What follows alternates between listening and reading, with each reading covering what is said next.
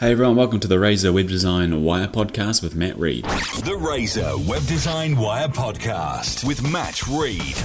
Hey guys, episode 32 today, and we're talking about testimonials and case studies and photo galleries. So a lot of websites need some form of reference as to the service you provide or the product you offer.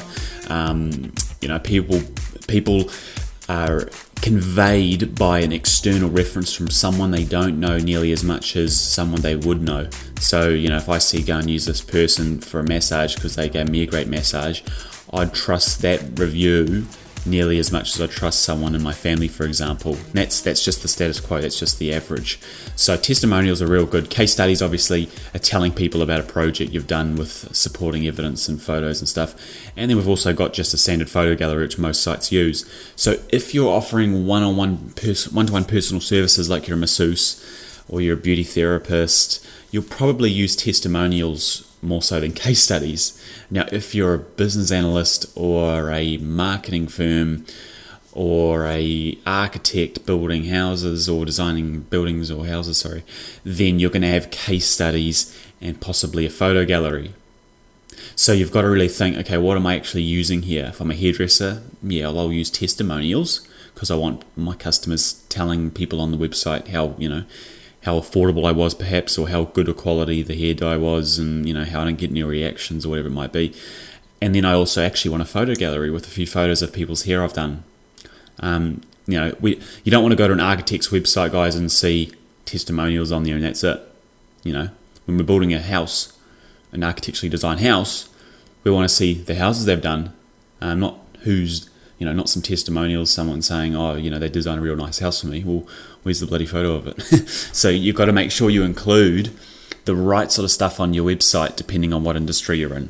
So if you're a builder, if you're an architect, you're going to have photos. If you're a business analyst, you're going to have case studies. If you're a masseuse or if you're a clairvoyant, whatever, you're going to have testimonials, people saying, they did a real great job and I was able to, get this value out of it, whatever it might be, depending on what you do.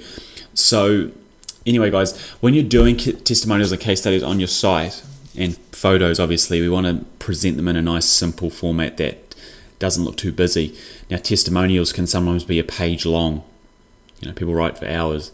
Some people write a few words and that's it. So you want to really have testimonials that are a couple of sentences max. So that means you might take a long testimonial and cut it down to a nice paragraph or so, or paragraph or two, I guess. But people don't want to read too much into it. At the end of the day, they just want the short and sweet. So get the testimonial, strip it back a little bit, and if you really want to show the whole thing, have another page for that testimonial separate, which people can click to. But you don't want to clutter up your main page with a page long testimonial and you've got 12 of them. If you're doing case studies, again, case studies are long, so you need to really include them on there, but summarize them at the top of the page or have an index page. So have all of your case studies on an index page with a little photo and a title. If you're a builder, you might have the street name of the building and a photo of the building and then a button saying view case study. Same with a photo gallery. If you're building houses or you create wooden furniture, whatever it might be, you might have a photo of the piece of furniture and then below view photos. When you click view photos, it's got close-ups of all of the craftsmanship and all that sort of carry on. So really sort of consider how you're going to lay it out, because people don't want to read through one massive long page of testimonials or one massive long page of photos or one massive long page of case studies. They want to be able to see, that's a nice looking house, or that piece of furniture looks cool, I like that, I'll click on that and I'll view that because that's what I want to view. I don't want to scroll through dozens of photos of, that's a bloody lounger, I don't care about a lounger, I want to find a nice wooden chair or something, So you keep it nice and simple and clean.